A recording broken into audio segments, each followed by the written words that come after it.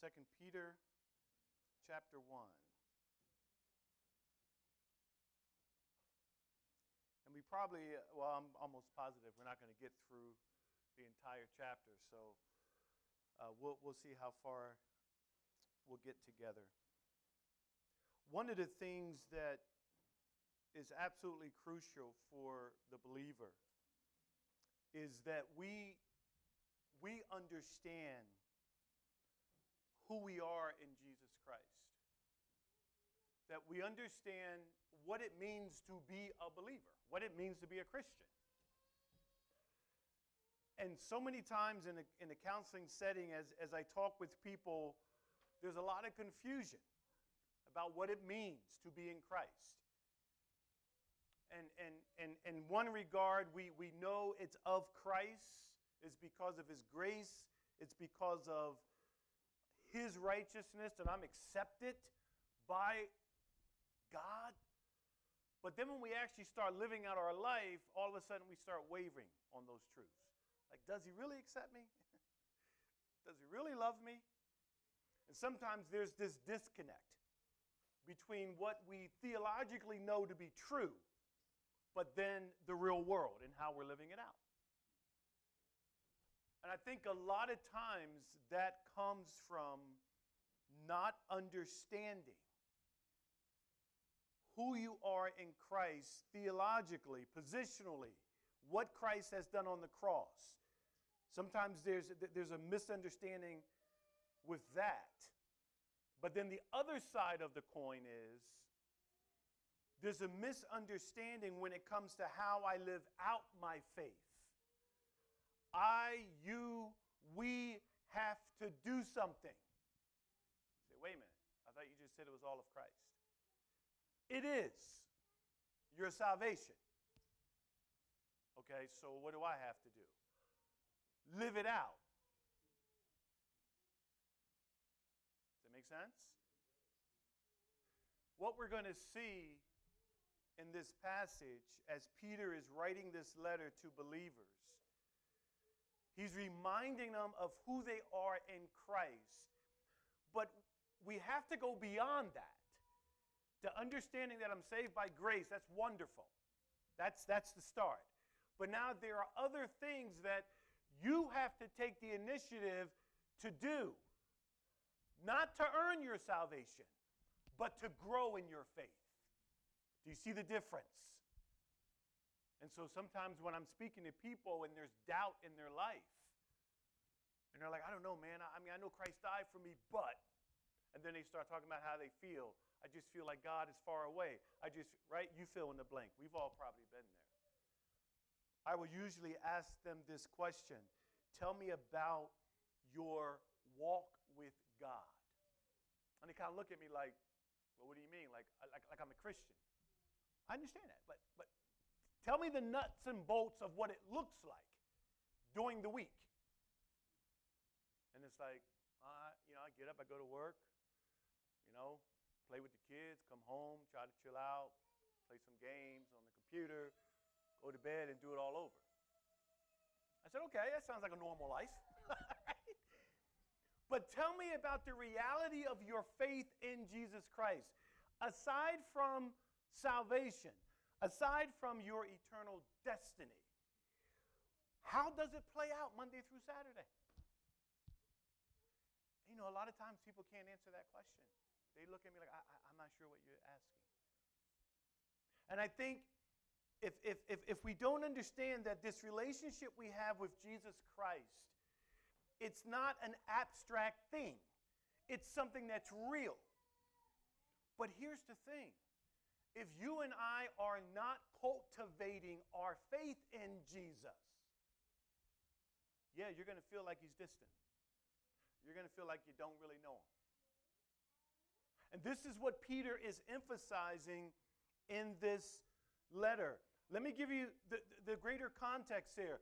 They are dealing with persecution for their faith. But not only that, throughout the letter, and you see this more further on in 2 Peter, where they are dealing with false teachers. Teachers that are coming among these believers, trying to give them, if you will, another way to be right with God. It's happening right now in our time too. All you got to do is go on YouTube. Right? And so Peter has this concern for these dear brothers and sisters and saying, listen, let me remind you who you are in Christ. Everything starts with that. You got to know who you are in Christ. Now you got to know what it is that you need to be doing. Okay? As a result of being in Christ, as a result of Jesus Christ securing your salvation, there is something that you ought to be doing. There is a way that you ought to be living. And he's going to begin to unpack that. If you don't understand or know who you are in Christ, you're not going to be able to discern the false teaching. If you don't understand that the gospel is rooted in the completed work of Jesus Christ, you're going to end up falling for any new thing you might hear on the internet. You know, I'm always a little suspicious when somebody comes to me and says, yo, man, I saw something in the Word of God that ain't nobody ever seen, bro. I'm like, well, you know, you probably stayed up too late. Right? The chicken was probably expired. Because, like, right? But how many times that impresses people, right? Oh, man, right? Come in, look at this. You got to look at this. You got to look at this. Well, hold on. Wait a minute. The gospel has not changed. The gospel has not changed. It is still all of Christ and what Christ has done on the cross. There is no new hidden knowledge somewhere that if you understand this hidden knowledge, it'll really boost your faith in Jesus Christ. No. No. And these believers were being affected by all types of false teaching. So let's start. And let's ask God to open up our eyes as we begin to look at 2 Peter. Father, thank you for the cross. We thank you for salvation, for Jesus Christ.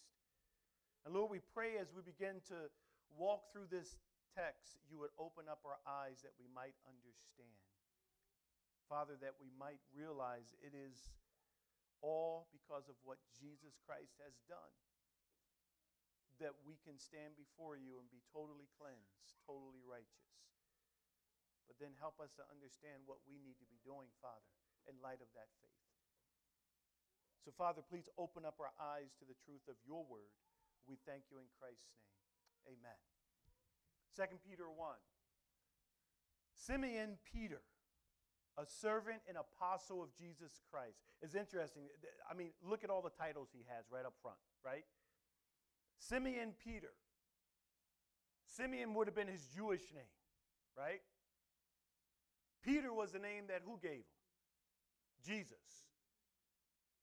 But then also he's an apostle, one that was called by Jesus and sent. But then also he's a servant. Simeon Peter, servant and apostle of Jesus Christ. Now we know the life of Peter, right? We know that Peter did not always have it all together. Peter was quick to speak, quick to act, had a lot of passion for the Lord Jesus Christ, right? But how many times did he fall on his face?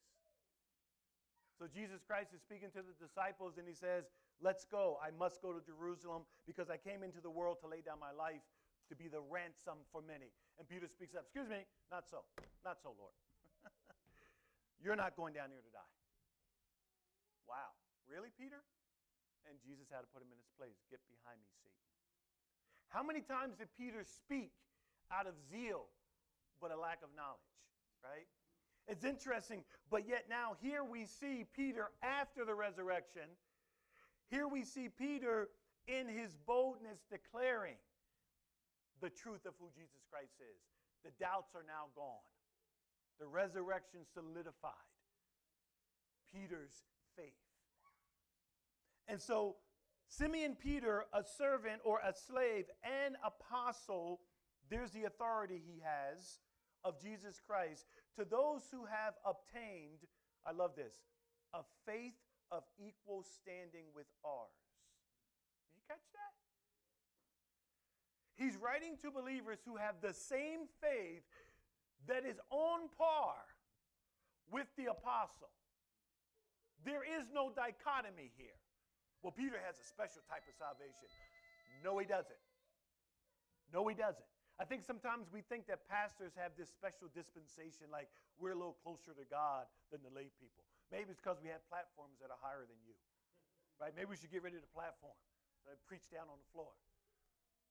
No. We are all one in Christ because of Christ. Our titles, our personage have nothing to do with it. And I love that he says he's preaching to these who have obtained a faith of equal standing with ours. And now he goes to explain the essence of this faith through or by the righteousness of our God and Jesus Christ. Well, is it God or is it Jesus Christ? Yes. I love that. Here, Peter is declaring that Jesus is God. The salvation that we have, the righteousness that I have, is through what Jesus did. Why is that acceptable? Why does that make me righteous? Because Jesus was more than a man. He was not just a good moral teacher. He was God in the flesh. And our righteousness is predicated upon him dying on a cross, getting up out of the grave, and fulfilling the full payment for all of your sin. Think about that. Now, how many times do you struggle with believing that? How many times do you fail and here comes the devil? Look at you. I thought you were a believer. I can't believe you just did that. I thought you knew Jesus Christ. You know, the devil is really good at accusing you and condemning you. That's his job, and he does it well. Let me tell you why he comes at us this way. Because Satan knows he cannot undo the righteousness that comes through Jesus Christ. He can't undo it. So the best thing he can do is to try to get you to doubt it. And you know how he gets you to doubt it? By getting you to look at you. Look at your performance. Oh, it works too, doesn't it? It works. And all of a sudden, we start looking at how we have done to determine whether we are fit to be loved and accepted by Jesus Christ. Oh, it's a sleight of hand. No. Peter says what?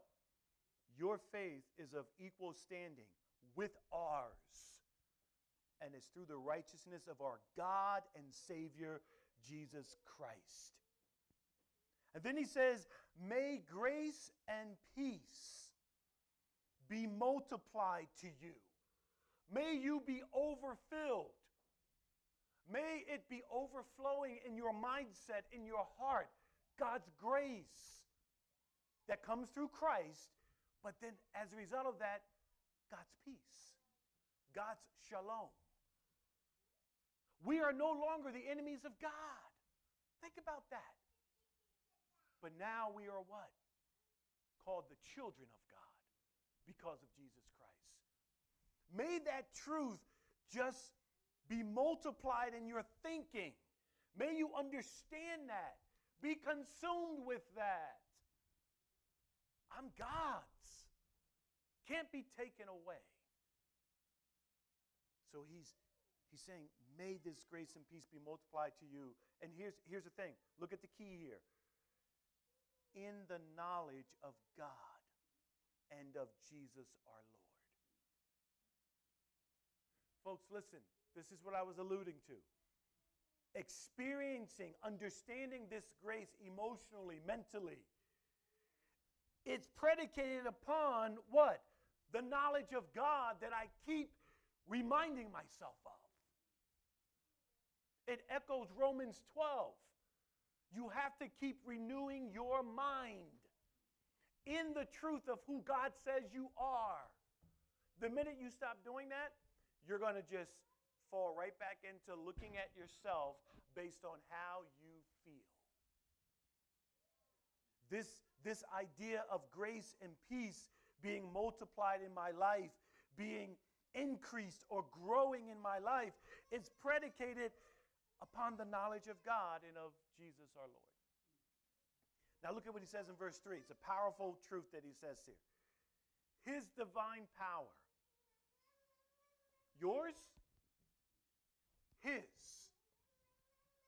divine power has granted to us, as you and I, all things that pertain to life and godliness. Guys, man, I love this verse. How are you going to live the life that is ultimately pleasing to God, that brings glory to God? How are you going to navigate through whatever this world throws at you? It's not going to be in your own power. It's in the power of God. Okay? Follow me now. So if it's his divine power that is going to guide me through life, it's his divine power that gives me righteousness, then let me ask you a question. What is it that you can go through for which you will not have enough power? Nothing. Think about this. So we have to sit back at some level and say, okay, now wait a minute. If his divine power, verse 3, has granted, the idea there is he's taking it and he gave it to you. He bestowed it on you. It's like, here, you need an iPad? Here. Not an iPad, it's an Android, but, secondhand. Anyway, here it is. It's yours. Now, you just gave me the Android. Okay, I needed a pad. Thank you. And now, what do we do? All right, this is awesome. Man. Ooh, I got me an iPad. All the power to research and do calculations and all the apps and everything, it's contained in here, right? But then we go like this. Man, I'm really struggling. Why, bro? Man, I don't know, man. I just don't know how to do finances. Oh, there's apps for that, right? Yeah, no, man. I wish there was some kind of way I could experience that. Man, I'm struggling. Like my boss wants me to have email, and I don't have an email address. I just don't. Man, I'm missing out on stuff because the boss is emailing stuff to all the employees, and I don't know what's going on. And it's like, excuse me, what's this? Oh, yeah, this is my iPad. You can get email on that, right? Oh, yeah, I know. Man, I'm just wrestling. Isn't that what we do? Listen. His divine power has granted to us, has given to you all things that pertain to life and godliness. So what's the problem? Do you feel you have that power week to week? Do you feel you're walking in that power? Sari doesn't. Y'all didn't hear Sari. You didn't hear what she said, did you? Did you hear Sari? She said, I'm sorry, I can't help you. I know, right? You can't. Guys, look at the next phrase. Look at the next phrase. This divine power that he has already given to us through Christ, right? This divine power that he's granted that pertains to life and godliness. Look at the next key phrase. Through the what? Knowledge of him. Through the knowledge of him who called us to his own glory and excellence. Look at verse 4. Through or by which he has, there it is again, granted to us his what? Precious or valuable or costly and very small? No, great promises. Like, is this a pipe dream or is this real? He has not only given me or granted me all that I need to live a life of godliness, but he's also granted to me his precious and very great promises so that through them, what's the them? the promises, guess what? You may become partakers of the divine nature. Whoa! What is he saying? Through what Jesus Christ has done, because Jesus Christ has paid the cost of all of our sin, the wrath of God is now removed off of my life. I am now his child. And he bestows upon me all that I need through Christ by his Spirit to live a life of godliness for him. And he throws in all of these promises that come along with it. He essentially takes the greatest, strongest iPad with all the resources and creativity and things it can do and says, here, it's yours. And then we go, wow. And we never partake of it. Why? Because it's rooted in the knowledge of God. In other words, it's rooted in what? God has a means through which this happens in our life. And it comes as we are constantly renewing our mind with his divine word. Guys, listen. Anytime you hear me preach, you're going to hear it come back to this. Because in some way, this is so foundational for our walks as believers.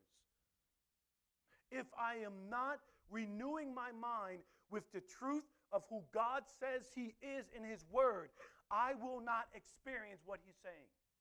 I will not experience the divine power. I won't experience it. Why? Because it's tied to me rooting myself in what he says in his word and believing it and trusting it, that I might walk in the power of it.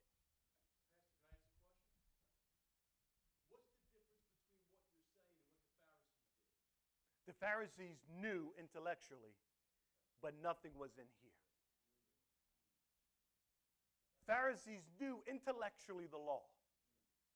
They were proud with the knowledge, but they didn't live it out. They didn't walk in obedience to it. You know why? Because they rejected who Christ was. Listen, I can't walk in this just because of seminary education. That doesn't change you. Do you know what changes you? Faith in Jesus Christ, where he puts a new spirit in you. His spirit. And now I can walk in the truths that I know here. Pharisees just had it up here. That's why Jesus said to them, you know, you guys are real good at studying the scriptures. And you think by just studying the scriptures, you have life. But you're wrong. Because those scriptures speak of me. Do you see how we can miss it? This divine power, first and foremost, comes from having our sins forgiven, being freed from our corruption, which Christ died for. Now that my sins are forgiven, the wall of separation between me and a holy God is gone. And that salvation, there's a transaction that happens, right? God comes in, washes me of all of my sins, but puts his Holy Spirit on the inside of me. Now let me ask you a question. What kind of power comes with the Holy Spirit residing in you? And every true believer has the Holy Spirit residing in him or her. You say, well, I just don't feel like okay, well, wait a minute though. It's one thing to have the Holy Spirit residing in you. It's another thing to be walking, and like Galatians says, keep in step with the Spirit. How do I do that? The knowledge of God that comes from renewing yourself in the Word of God, by coming to God in prayer, by pouring out your heart to God every day. God, I thank you for saving me. I thank you that your Holy Spirit dwells in me.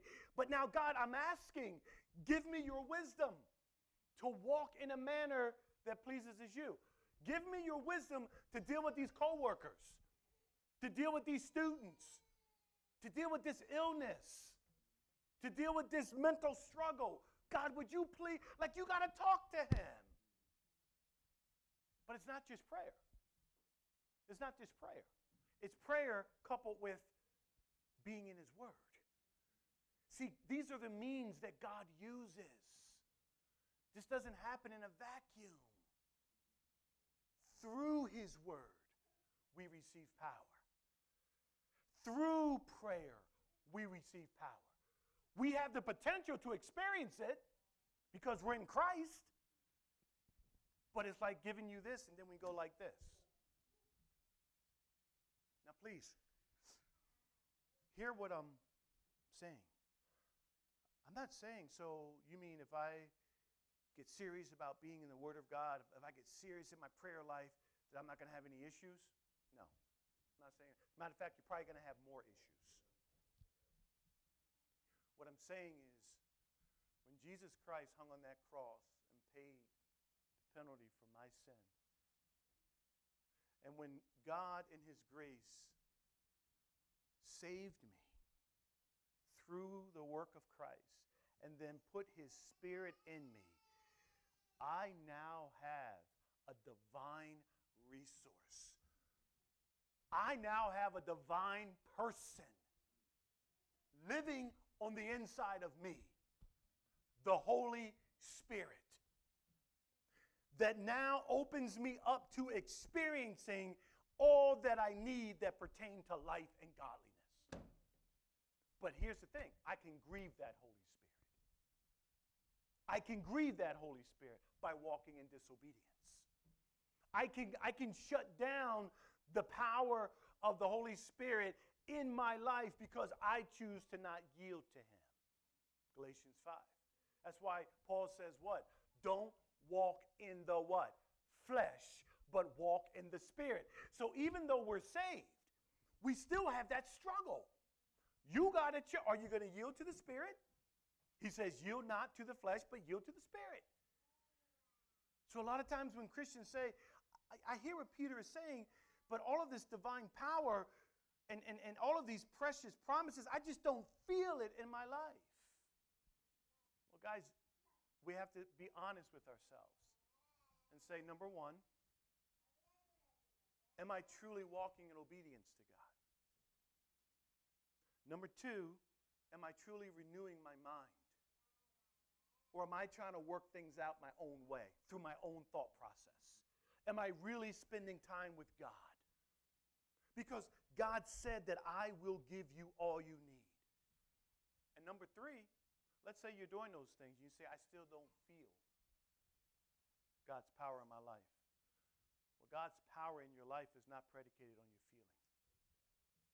It's not predicated on how you feel. It's predicated upon what God has promised in his word.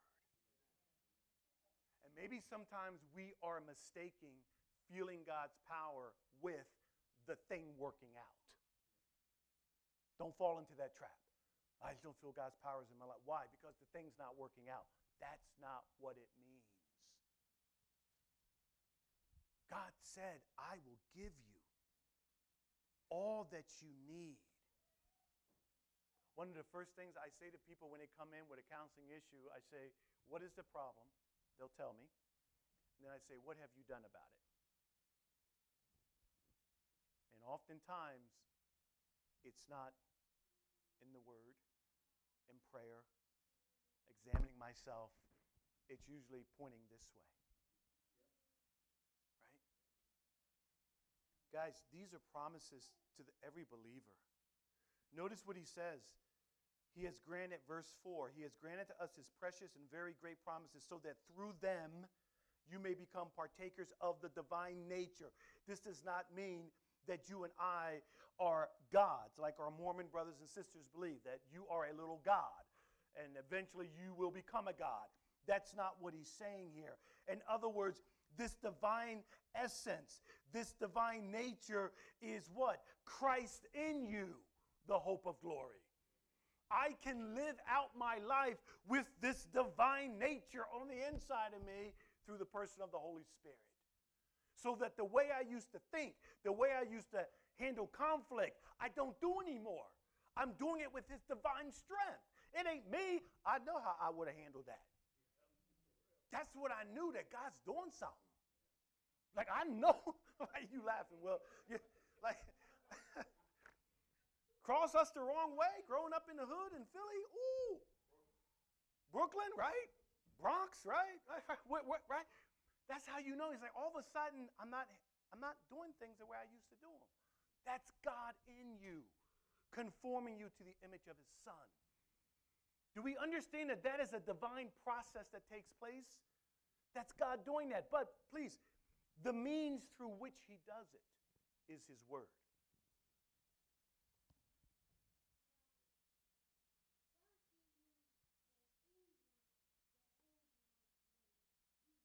There you go.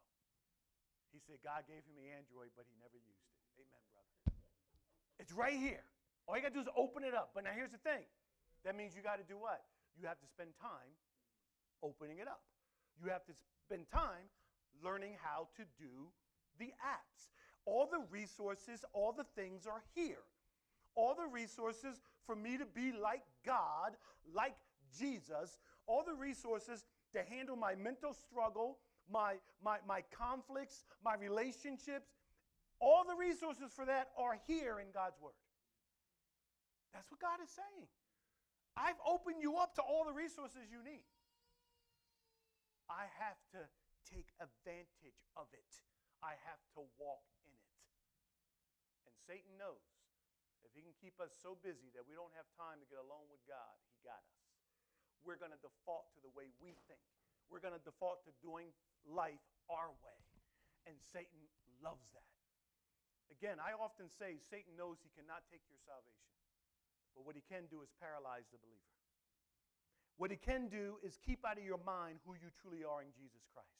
What he can do is make you deal with false guilt, even though Christ already paid for all your sin. He can make you deal with false guilt so you never want to open up the word because you feel so ashamed. This is how Satan works. And you got to keep going back to, what did he start with? He started with the righteousness of Christ. He started with this equal standing that we have through Jesus. I told a guy one time, he said, I just can't forgive myself. I said, well, that's okay. That's okay. You don't have to forgive yourself. Who are you? You're not the standard. And he just looked at me. He said, well, Pastor, you don't understand. I'm really struggling with forgiving myself. I said, well, that's actually a pride issue. That's a pride issue. He was like, whoa, Pastor, whoa, you're crossing the line now. I said, no, let me tell you why it's a pride issue. So you can't forgive yourself, right? Yeah, I'm just really struggling. Okay, let me ask you a question. What happened on the cross? The wrath of God was poured out on Jesus Christ for how much sin? All. But you can't forgive yourself. So your standard's higher than Jesus's? Your standard's higher than God's? Look, guys, the minute we can say, I know Jesus died for my sins, but you don't understand the cross. There's no but in that sentence. He died, the writer of Hebrews says, once for all sin. Now we want to come along and say, well, I just don't feel like I can forgive myself. Don't matter what you feel like. And even that pride that is making you say that has been forgiven. Praise the Lord. We have to come back and understand who we are in Jesus Christ. Look at verse 5. I knew we're not going to get through all of this, but Pastor Emmanuel said he needs some time off, so you can take another 4 weeks off, brother. I got to get through this. Look at what he says. After giving who we are in Christ because of what Jesus Christ has done, look at verse 4 again. He says there in the middle, having escaped from the corruption that is in the world because of sinful desire. He's reminding them who they are. You have the Holy Spirit inside of you now. God rescued you from destruction that sin brings in our lives. Not only, watch this, not only eternal damnation. He saved us from that. Absolutely, right? Righteousness of Christ. But living this life now in 2023, he has rescued me from the corruption of sin that's in the world. What is he saying? I don't have to partake of that. I have the power through Christ to say no. Guys, please catch that. I think sometimes we think our salvation is only good for eternity. Well, what good is your salvation for now? It's good for what? All life and godliness now. Oh, bro, I'm just struggling, man. I just can't. Yes, you can. That's why Paul said, I beat my flesh and I keep it under subjection. Not in his own strength. We've just learned it's his divine power.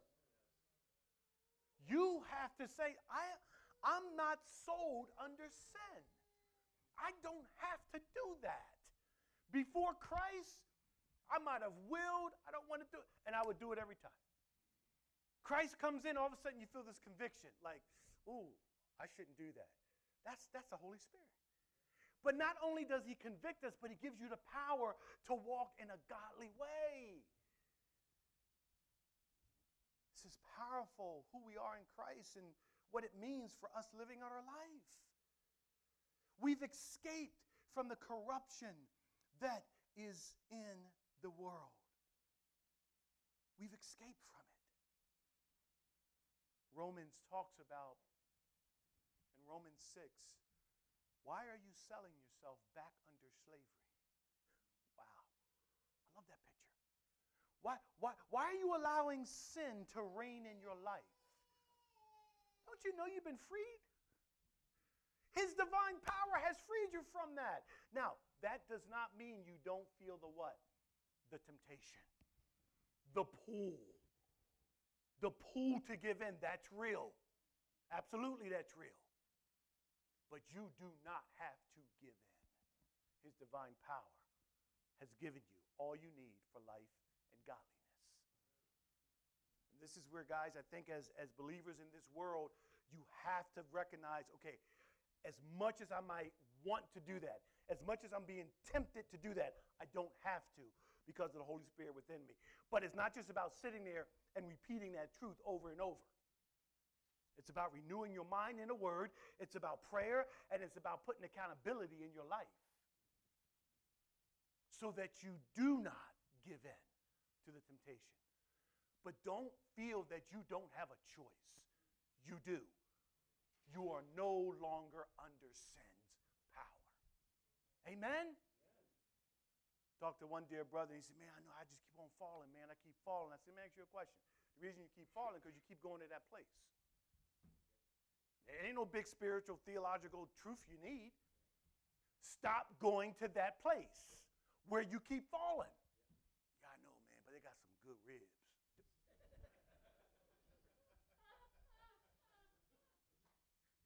Really? This is what we do, right? This is what we do. I don't understand. I don't understand. What do you mean?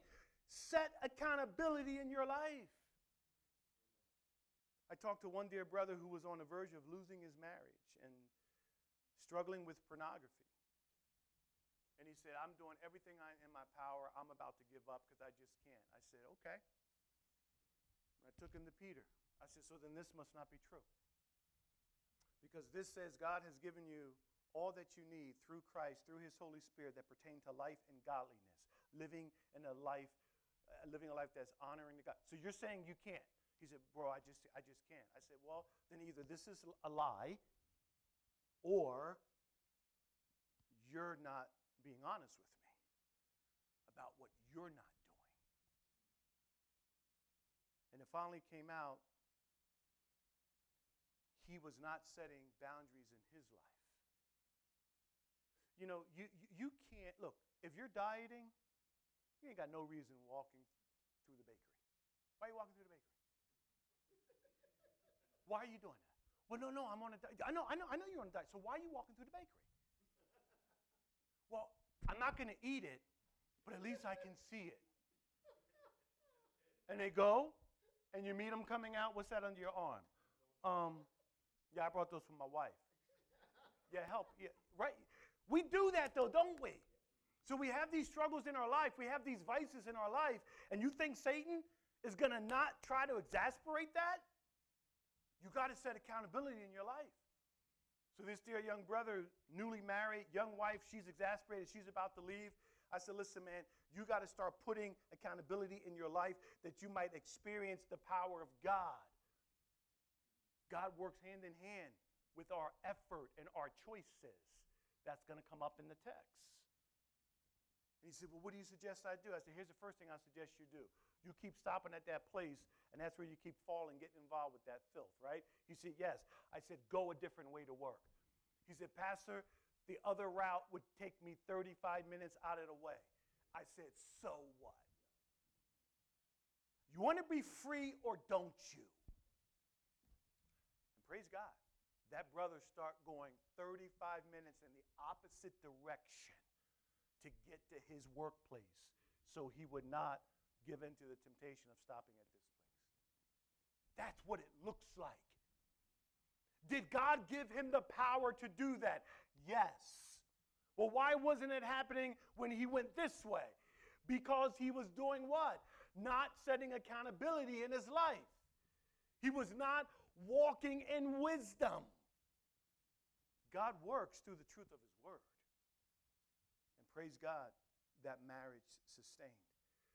We're going to get ready to wrap up, but we got to look at this last verse. Look at verse 5, please.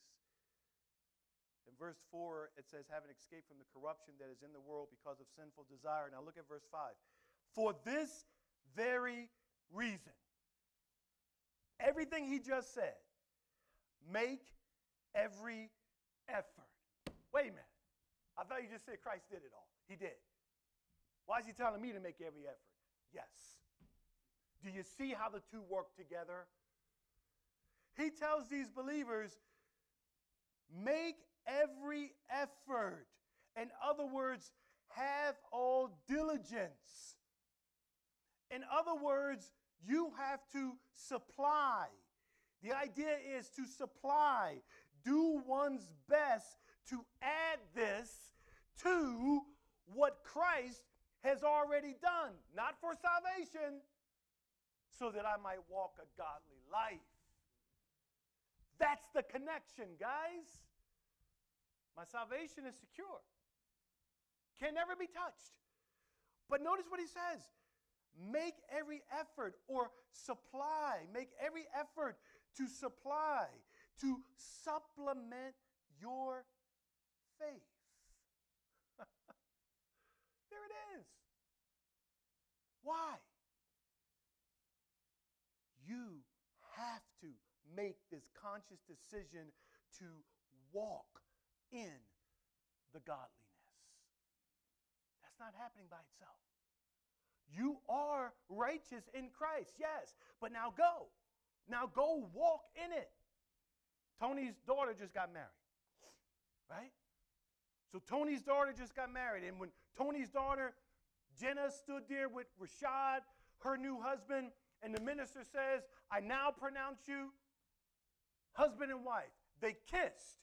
They were now legally bound by law and in the presence of God, right? Husband and wife. What did they now have to do? What's the last thing that happens in a wedding ceremony after they're pronounced? What do? Now go walk in it. You think they're not going to have trials? You think they're not going to have, man, should I have done this? Is this the right one? All of those emotions are going to come up, but it doesn't change the standing that they are now husband and wife. But they have to actively make the right choices. They have to actively take ownership for when they failed. They have to now walk in this new truth. We have to now learn to live like we're married. My first trial was coming home, bro, after Monique and I got married. Had my little bachelor pad. It was nice. Man, I had my music room, had my stuff all. It was nice. Married my dear wife. She comes in, and she starts taking stuff off the wall. What you doing, honey? Come to work, come back home, everything's I'm saying, what happened to my little, oh, no, that's too bulky. Look, we need to go to Walmart and find something. Yeah, you know, I love you, babe, but that's been okay for 25 years in my life. So, no, that's just, and all of a sudden, what? tension, right? We had to learn to walk as one. I had to learn to love sacrificially. I had to learn to do what? Say, I'm sorry. And what was the motivation for doing all of that? Because the Bible says, love your wife as Christ has loved the church.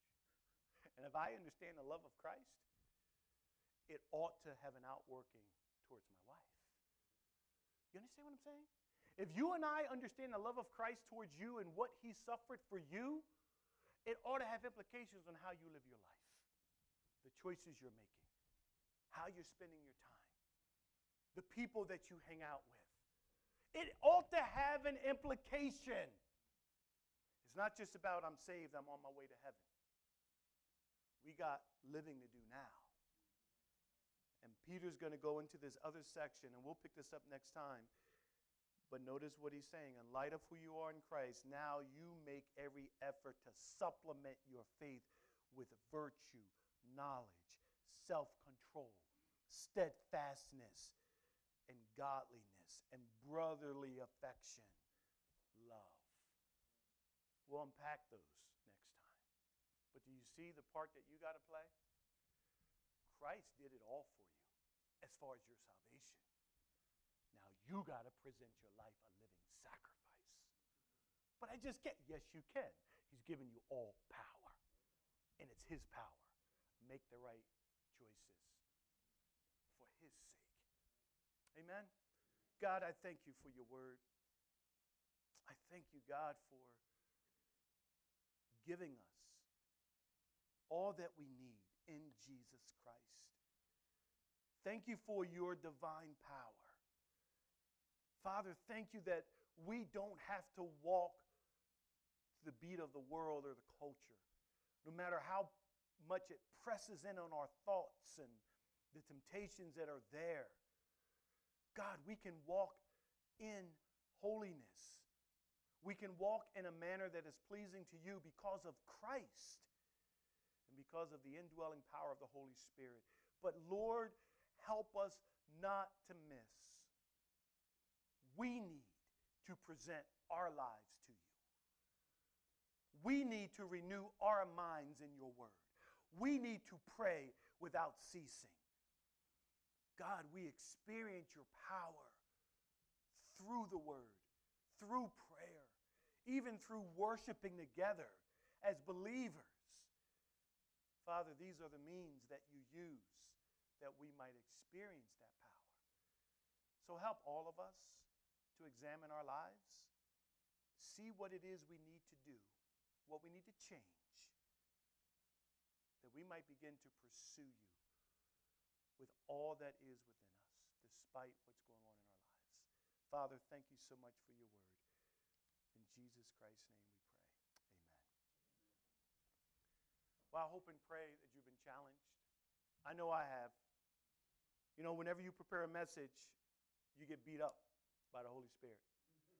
And then you preach it to people and you get beat up again. It's like, man, I just fought this fight for 12 rounds. And it's like, come on, step in, right? But that's the nature of God's word. It sharpens us. It convicts us.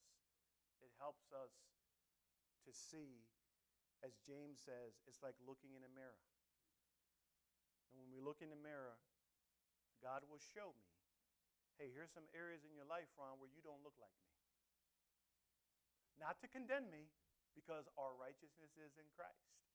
But to say, you know what, here's some areas where you need to look more like me. You need a little bit more humility right there. See right there? Oh, yeah, right there, Lord? Oh, okay. A little more humility? Okay. What about right there?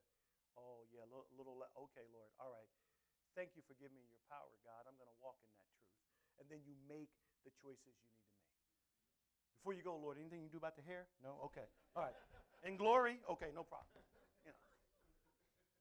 So, guys, walk out of here feeling encouraged, knowing who you are in Jesus Christ. He's given you all the power you need, but now you got to do your part. Get with him. Get with him in his word, time in prayer. Reach out to one another. Hey, pray for me. I'm having a rough week. God uses all of this for us to experience his power. Amen? Amen. Father, I